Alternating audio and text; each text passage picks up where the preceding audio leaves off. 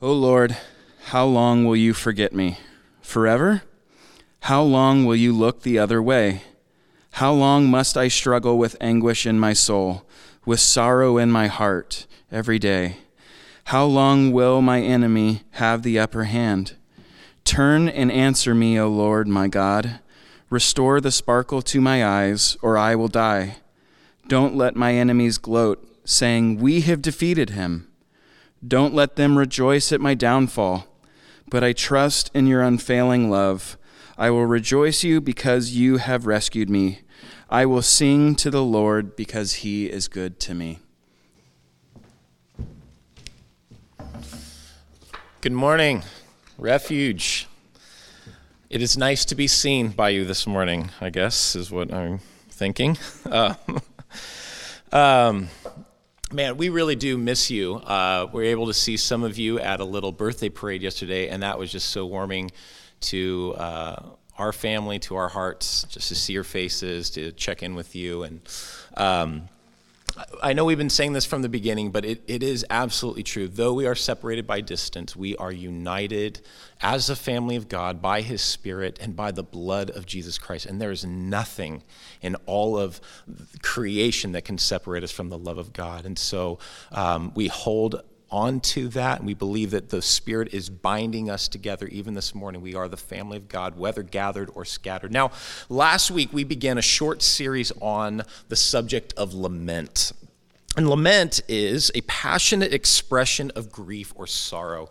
Lament follows this theme that at once everything was good, everything was fine. My life was put together, it was going okay, but now all is lost. Everything is a mess. All is darkness around me. And lament, it can take many different shapes and forms, but it's an intense or even almost violent embodied form of prayer. And at a time, I think, of intense grief and loss, as many of us are experiencing as a country, as a state, as a nation, and even as individuals, I don't know if there's anything more appropriate for the church to learn and to practice than lament in this season.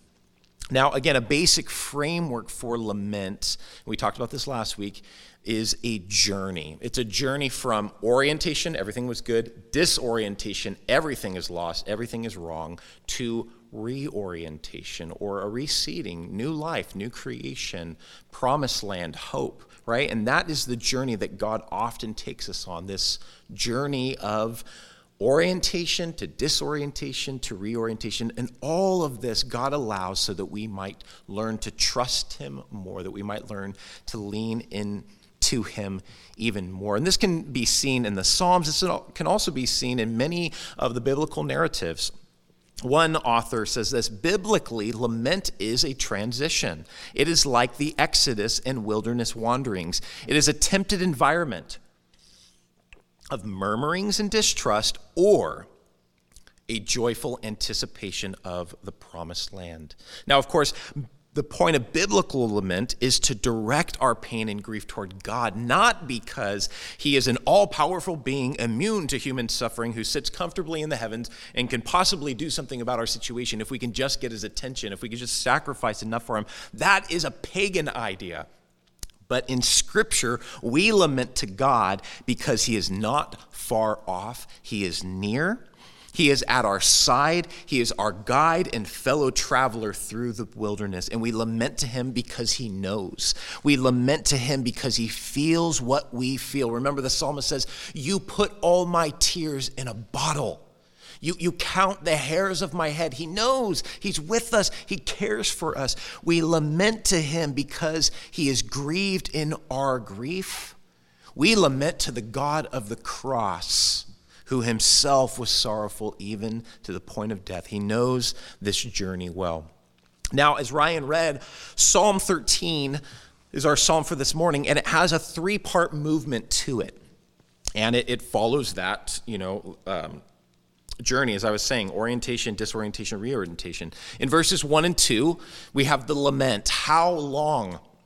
In verses 3 or 4, we have the plea, answer me, God, act, intervene, do something. And then in the latter part of this passage, verses 5 and 6, we have the resolve. I will trust, I will sing, I will celebrate. And we just want to look at this briefly. Now, the interesting thing about this psalm, and one of the reasons why it just stood out to me, is because the key theme of this psalm is time. The key theme of this psalm is waiting. And I just feel like this is so appropriate to our situation. We're waiting for the shelter-in-place order to end. We're waiting for herd immunity. We're waiting for a vaccine. We're waiting to get back to normal. We're waiting for our kids to go back to school. We're waiting for summer to come. We're waiting for anything, any signs of hope. We are all in a season of waiting, but the question really is, how long can we wait? And for some of us, we feel like we are just one situation, one argument, one child meltdown, one roommate confrontation away from just total despair and, just a season of depression. How long till our emotional credit is spent? How long until our savings dries up? How long until we fly off the handle at our children or our roommate? How long? And in this psalm, one commentator says, time itself becomes a destructive force, wearing down a person's ability to hold out and intensifying the suffering to an inhuman level. Maybe for you this morning, that just resonates with you. Time itself feels like a destructive force that is just wreaking havoc in your life. Can you spend another day at home in your house? Can you spend another day in anticipation of what will be next? So the main question of this psalm is how long? And it's, of course, rhetorical. So in other words, it's a cry, and this is the cry: I can't take this anymore. God, make this stop. A rhetorical question. It's not just meant to be answered, oh, how long? Oh, 5 minutes. How long? Oh, just another week. No, how long? It's this cry from the heart. And it's interesting because in the psalm, as the cry continues, there are deepening questions behind each one. First, there is the value question. How long will you forget me? Forever? So as the psalmist is wrestling with this time and just it's weighing down on him, he begins to ask deeper existential questions. Has God forgotten me? Does God care about me? He has thoughts and feelings of being overlooked, ignored, and insignificant to God. Of course, this is because he feels that there is a practical withholding of help to his need. So how long, oh Lord? I must have been forgotten. God is busy in the heavens, going about his business, doing his thing. I must be insignificant and unimportant to God because he is not answering my prayer. Then there is next the shame question. How long will you hide your face from me? Now remember, in ancient culture, to hide your face from someone was a metaphor for losing honor or privilege. So what the psalmist is saying, I must have done something to offend God. There must be some sin in my life, some wrongdoing, some offense, and God is hiding his face from me now. God is ignoring me now. He's shunning me. I'm unclean. I'm damaged by something I've done. I've done something for God to hide his face from me. It's my fault. And so then there's this guilt and this condemnation and this shame that some of us are even carrying around in this season. You think that the shelter in place, though it's happening in the whole world, is unique to you. God is punishing you for your sins. And it doesn't matter what you read and what's going on in the rest of the world. For some reason, it all comes back to you. I must have done something. And then lastly, there is the despair question. How long will I have to go at it alone? The psalmist expresses that he is just almost kind of like that hamster wheel of thoughts. He's just alone in his thoughts, alone in his plans, and he feels like there's no answer. It's just cyclical. It just goes around and around and around and around. I don't know if you've ever had that experience before, but maybe, you've received some terrible news in the day, maybe like losing your job, or maybe some confrontation with your spouse, and there you just lay at night. Or someone maybe has an issue with you and you're not able to work it out with them, and just you're sitting there in bed and just your thoughts are just going round and round of what you would say to this accusation and how you would answer, and then how you would, counter that answer from them, and just going around and around and around, drive you absolutely crazy. And this is what the psalmist feels. He just feels hopeless. He feels alone in his plans, alone in his schemes, going round and round, never arriving at answers. Now, as I mentioned last week, the Psalms give us a framework and a language to speak to God. They are given to us, at least one purpose, to bring our feelings, thoughts, fears, and desires before him. So this psalm and many other passages of Scripture validate and normalize what we are feeling, what our thought patterns are, and what our questions might be. And I think that is so important, because what you are feeling is normal. What you are going through is normal. You are not crazy. This is not some unique thing that's happening to you. But this is just the normal circumstance that every single human being, and especially followers of Jesus, go through: to question, to doubt, to fear, to despair, to go to the place of condemnation, to feel like we're alone in our thoughts. One commentator says this: the predominance of laments at the very heart of Israel's prayers means that the problems that give rise to lament are not something marginal or unusual, but rather are central to the life of faith. Moreover, they show that the experience of anguish and puzzlement in the life of faith is not a sign of deficient faith, something to be outgrown or put behind us, but rather is intrinsic to the very nature of faith. So please hear that, church. To doubt is to be Christian, I would say. To question is to be Christian, is to be a follower of Jesus, and God invites that from us. And maybe you grew up in a church where you weren't allowed to question, you weren't allowed to complain, you weren't allowed to share your doubts. That is not biblical. God invites all of that from us. And I would say, and maybe this sounds strange to say this, but I feel like you can almost hear the voice of a child here. It's not a complaint or protest of impatience and frustration, but maybe one of anxiousness. How long, O Lord? Are we there yet? How many times have my kids asked that? Are we there yet? Are we there yet? Where are we going? And one commentator said about Psalm 13, it shows that trust does issue in insistent questioning of God that asks why God is ignoring us in our need, and an urgent pressing of God to give us attention and brighten our eyes with the promise of action. I mean, this is so like the dynamics of parents and children. My children will just pester me until I give them an answer. And they don't feel that this is wrong to do. They actually believe that this is the very right thing to do, that they have the right to do this to me, to just bug me until I answer them. So likewise, as children of God, God invites us. Bring your complaint to him. Bring your sorrow to him. Bring your questions to him. This is a sign that you are a child. So again, the Psalms give us this language. They give us this permission to bring these thoughts, these questions, these doubts, these fears to God. Now, as we are asking ourselves, probably we each have our own unique question of how long, O Lord, just unique to our personal situation, the dynamic of our lives. And we put together a worksheet that's available on the website, and I really encourage you to work through that this week and really own that lament, own that how long, and work through this psalm. But I would like to do something a little different this morning. Here, I would like to pose a question.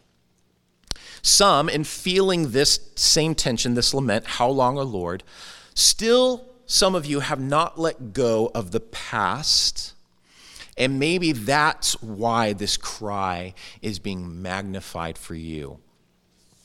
You are still longing for what was lost and wanting to get back to that. And so the further out we get in the shelter in place, the further out we get in our projections of when we'll get back together, it's like it's just being magnified what was lost. And I think we have to honestly look at this situation and realize we aren't going back.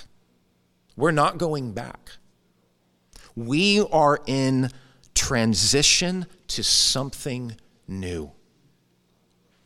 Remember, lament is orientation to disorientation to reorientation. Or maybe we could put it like this. It's Egypt to wilderness to promised land. We are headed somewhere new. And right now, this is the most difficult part. We are in the disorienting liminal space. Ruth Haley Barton, in her book, Strengthening the Soul of Your Leadership, defines liminal space like this. It's a unique spiritual position where human beings hate to be, but where the biblical God is always leading them. It's when you have left the tried and true, but have not yet been able to replace it with anything else. It's when you are finally out of the way. It's when you are between your comfort zone and any possible new answer. And if you are not trained in how to hold anxiety, how to live with ambiguity, how to entrust and wait, you will run. You will do anything to flee this terrible cloud of unknowing. So, all that to say, church, we right now are in this liminal space. We are in this moment of disorientation. And I believe what we need to do, along with that cry of lament, is that we need to add to that a prayer for direction and clarity for what is next. So if you at this time have not lamented what you lost, I want to give you permission. You need to do that. You need to mourn those things. You need to hand those things over to God, and you and God need to have a sort of funeral or burial service for those things. And please give yourself permission to mourn those things, to lament those things, to have some closure there. But then the next step is to go to God with this question: God, where are we going? Where are we going? God, what are you doing, and how can I join you?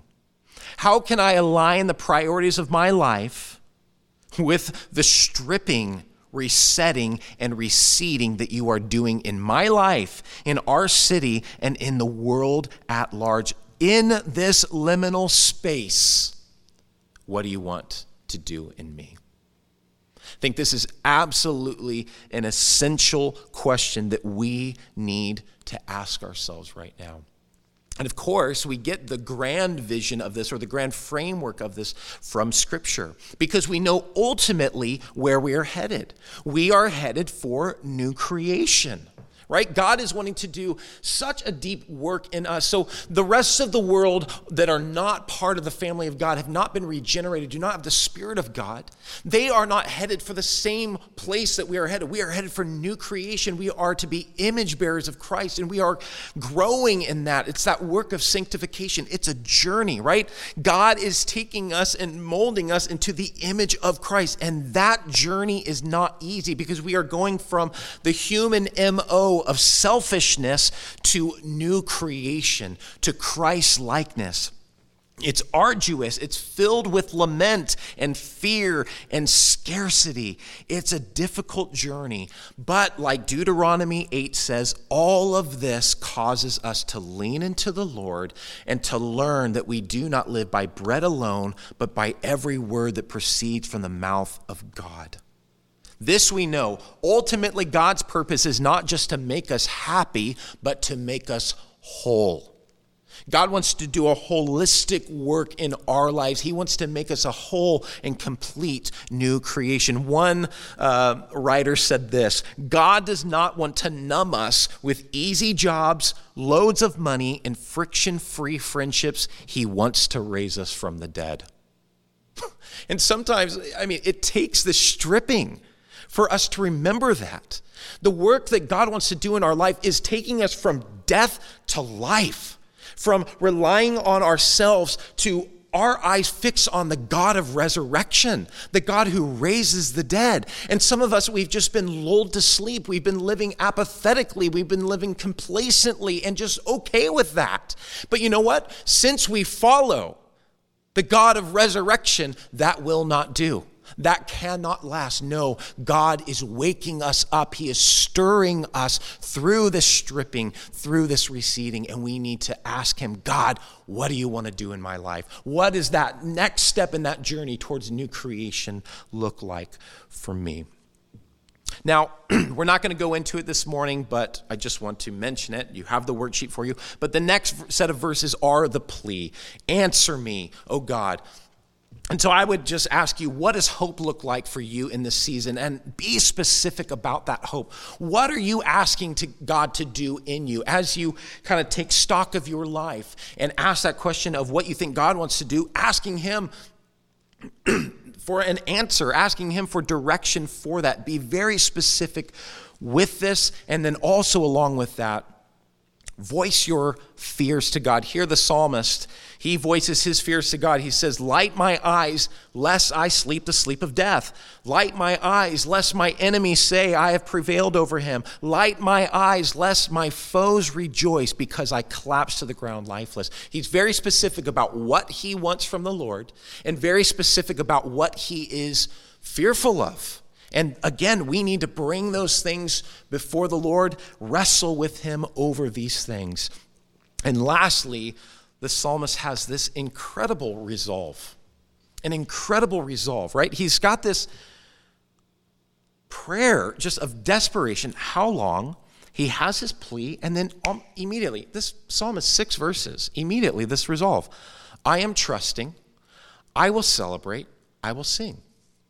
And it almost feels too quick, a little too quick. And if you're in this season right now, this might be a little too quick for you. And so I'm not saying that you have to speed along this process, but I do think this last piece is a very important piece. How does the psalmist get this resolve? How does he get this trust, this joy, this singing? So I've been thinking for myself about what brings hope, assurance, and peace to me in uncertain times. And it has always been me going back to moments in my life where God clearly intervened.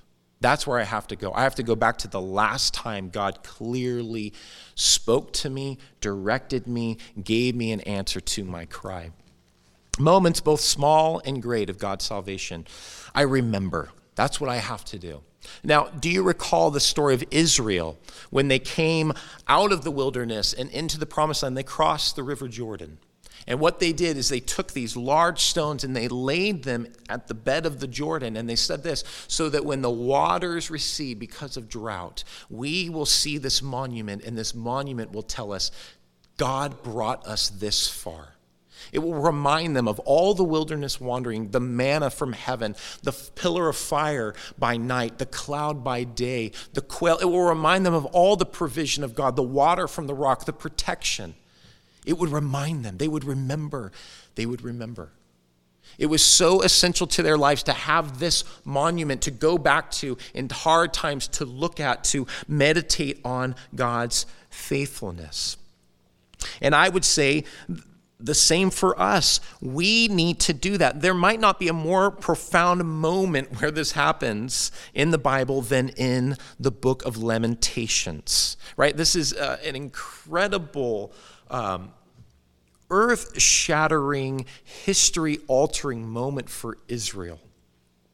The kingdom of Judah had been justly handed over to judgment for her continual rebellion and rejection of God as her king. And you can read the book of Lamentations for the full effect of this. But the priests are being slaughtered in the streets. Women and children were trampled by the armies of Babylon. I mean, it's heart-wrenching to read this account.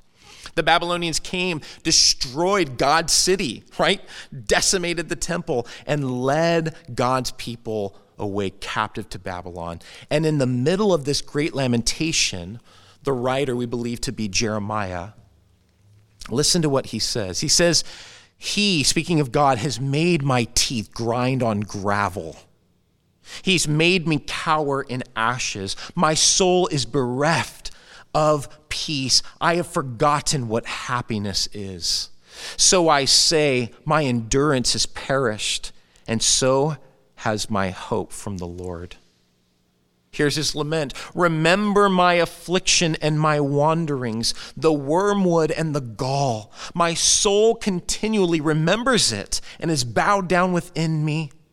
But here's the turning point. But this I recall to mind. I remember, he says, and therefore I have hope. The steadfast love of the Lord will never end.